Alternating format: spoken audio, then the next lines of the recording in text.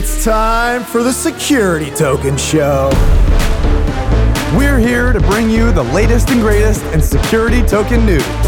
Coming from across the globe to your living room. And delivering all the latest STOs and getting you up to date on what's happening in the market. So what are you waiting for? Let's get on with the show.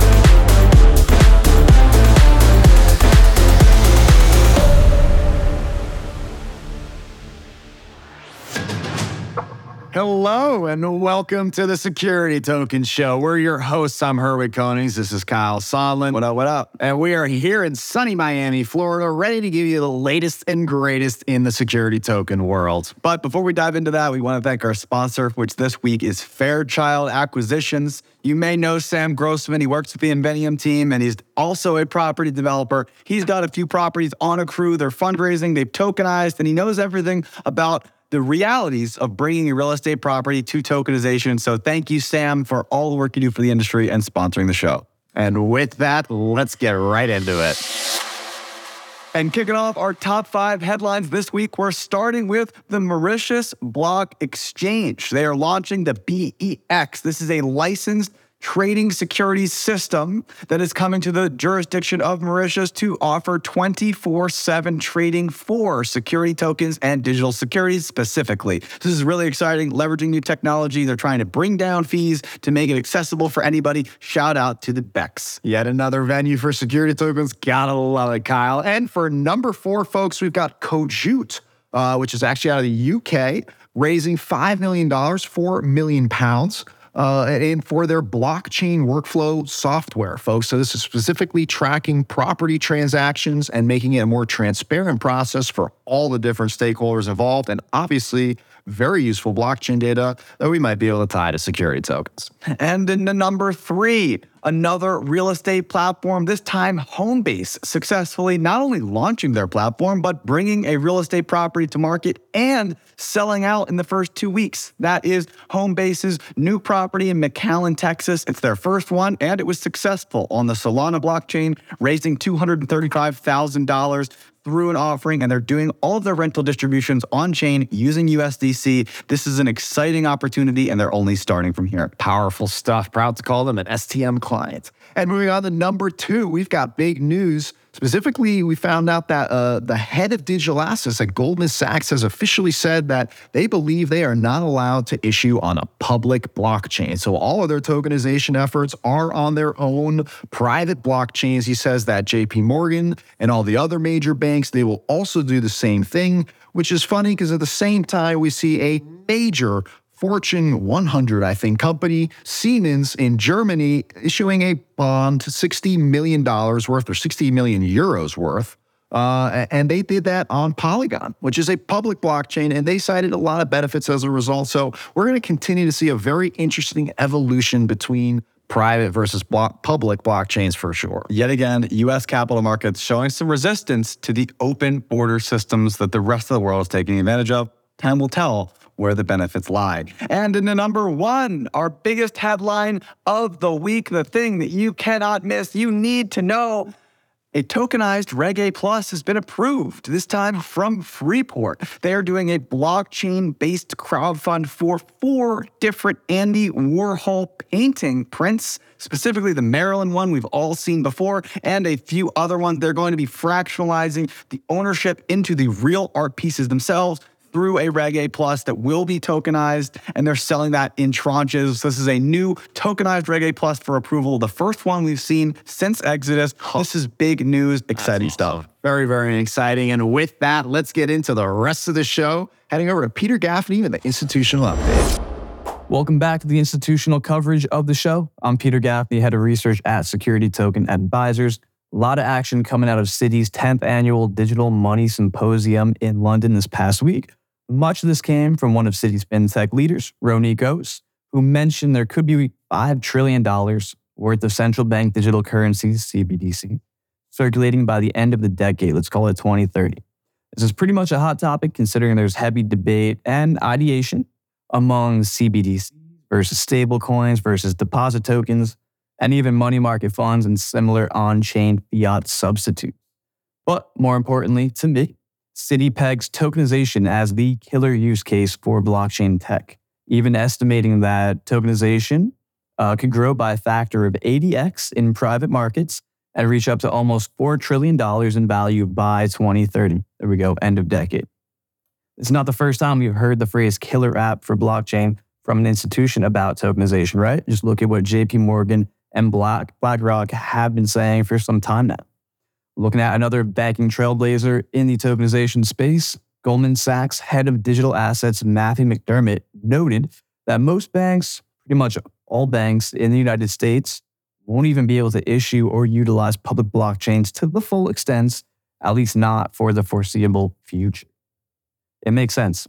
Banks need to have some control over their underlying plumbing, infrastructure side, settlement side, and therefore private blockchains are more suitable than public.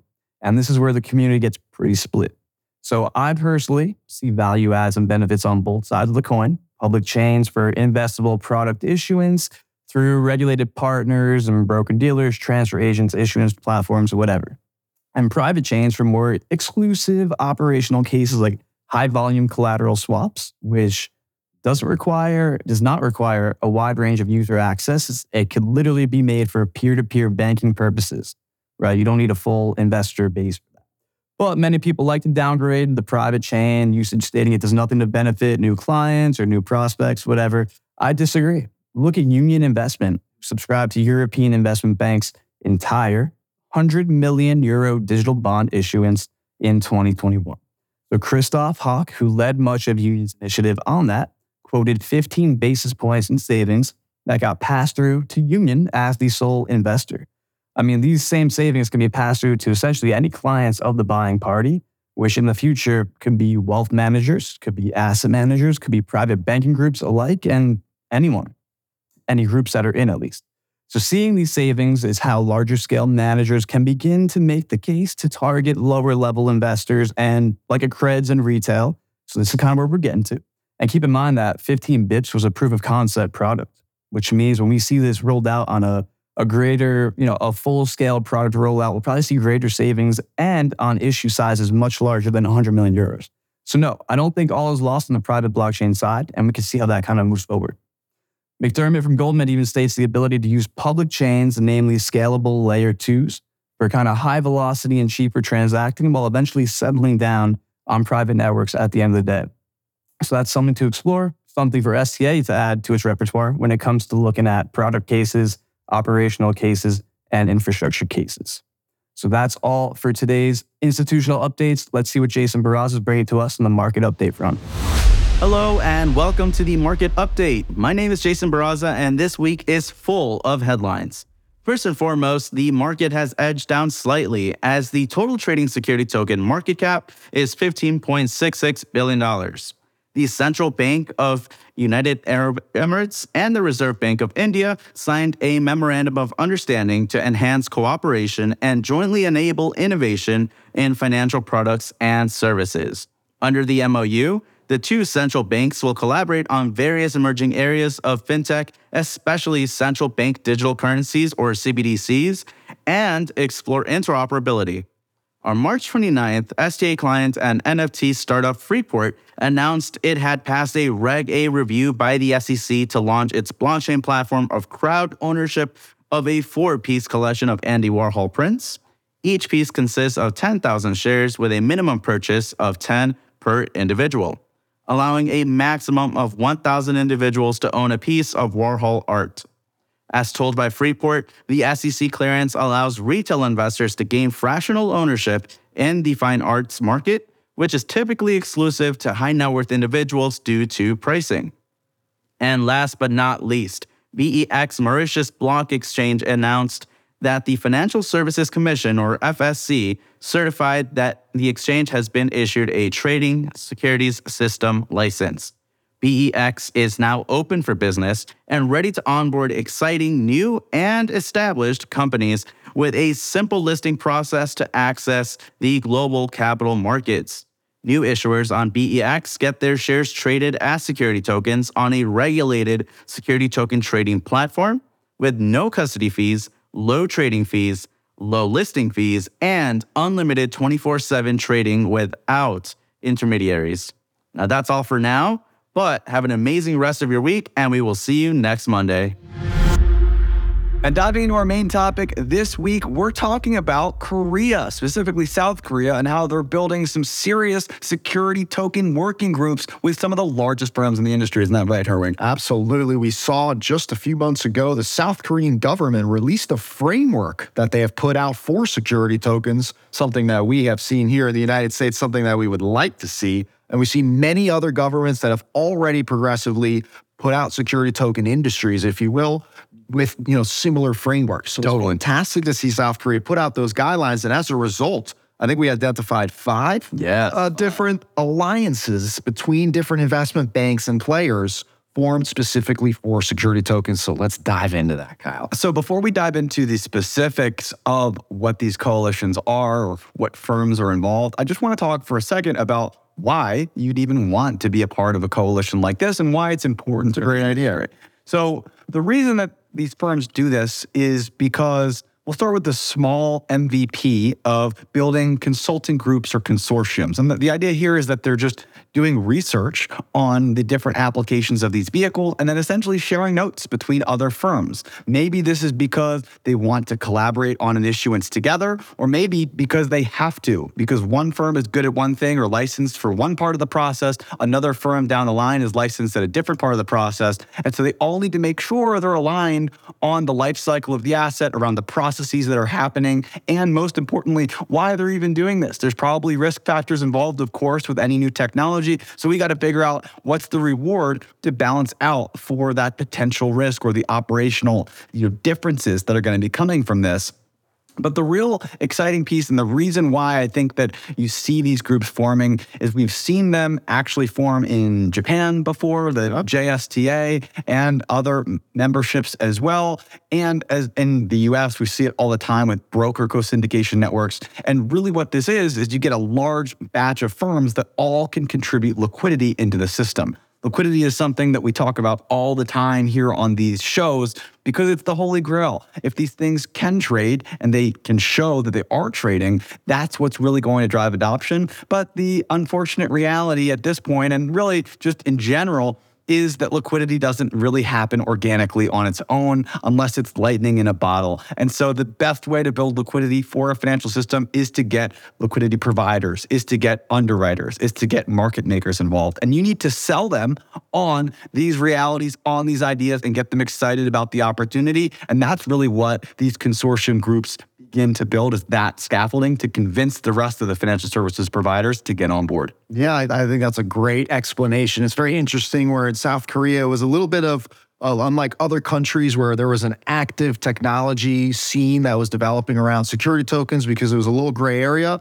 South Korea was just sort of outright no tokenization happening whatsoever. So suddenly, green light, the rules are released. So you see overnight a whole bunch of different groups say, hey, we're going to come together and start trialing this stuff. And there's just a whole lot of financial activities you can't really do without a counterparty, right, Kyle? So, of course, they're going to team up and start partnering up and creating these ecosystems, if you will, probably making maybe their own technology as a part of this process with the idea that they'll probably then commercialize that in the future. We saw the same exact thing in Japan as far as actually self-regulation, Kyle. So maybe we even see something here too. But at the end of the day, right now, you put it very well. It's all about trialing the technology, working it out, putting in the rails, if you will, for tokenization to happen in South Korea. So what was the headlining coalition that you were looking at that you saw from the articles that we were doing research on? Out of the 5, all very cool, consortiums, coalitions, alliances, whatever you want to name them, right? I went with Next Finance Initiative, which is actually by Murray Asset Securities and SK Telecom, which Murray is one of the biggest investment banks in South Korea, in the world. And also, SK Telecom is a major telecommunications company in South Korea. This is like the biggest industry with Samsung and a bunch of these players. Massive, right? These are multi-billion-dollar companies, folks. So this is a mega alliance. And in this case, they're going to do what they do best, right? So the telecom company is going to build the blockchain, the operations, managing the hardware, the data stuff, while Murray, they work on what they do best themselves, which is asset management, ETFs, all kinds of other stuff, of course, in the finance world. So together, they're going to trial out this technology. They're going to have a vast amount of resources, partners, and trials ahead, I'm sure.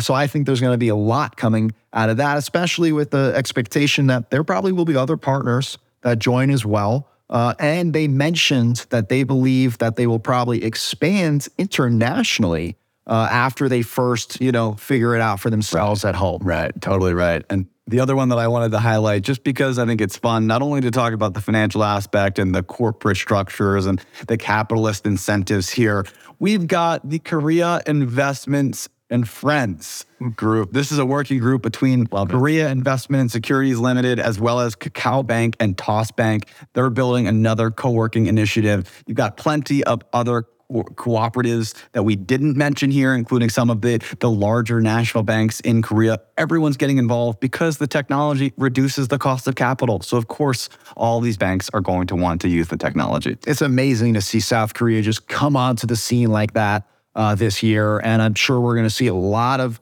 results and trial announcements in the coming weeks from all of these different consortiums. So with that, Kyle, I think we can head on over to end the show with our companies of the week. And to close out our show here, we're diving into the companies of the week. You know the segment. This is where Herwig and I pick our two biggest companies. We wanted to give a specific highlight for doing something incredible in this space. Herwig, how about you lead us off with yours for 182? Well, this one was easy for me, Kyle. And it's got to go to Freeport. First Reg A Plus offering that's tokenized since Exodus. This is the real deal. First one for art. The Andy Warhol. It's got a special place to us because Freeport is actually a Security Token Advisors client, Kyle. So we actually were able to help them with some of this stuff. And so very exciting to see this. In fact, I actually have one of the Marilyn Monroe sort of like posters in blue, not the pink that they're selling, literally at home. So it's lovely to see that this is actually now getting tokenized. People can enable a piece of it. The fact that they're using such a landmark, marquee piece of art, going to get a lot of attention, and they've done it right by getting that SEC approval for that Reg A Plus offering. So for those reasons, Kyle, I got to give it to Freeport. Very, very cool stuff. I think it makes sense. A tokenized Reg A Plus. This is what everybody talks about on trying to get the approvals for this. And cool to see that the SEC is still cool with these types of deals going live because it's a arduous process. Maybe we'll see many more soon. But with that, what do you got? I think I got to give it to Cojuke, which is the UK-based company looking to do data transfers and interactions for real estate properties and for the management of all of those tools. I think it's wonderful technology. It's a great and needed service in the market. And they successfully fundraised nearly $5 million in order to bring the product to market. Major shout out to them. That's awesome. That's a great choice, Kyle. And so with that, that's our companies of the week. That's our show. Hopefully you enjoyed it. If you've got questions, thoughts, feedback, we would love to hear it. Kyle and I were available on Twitter, LinkedIn. We're everywhere, of course. Check out Security Token Market as well. We got a lot of other cool stuff on YouTube, stn.co for all of the latest news, as well as, of course, the data and everything else you need for security tokens. And with that, we'll talk to you next week. Happy tokenizing.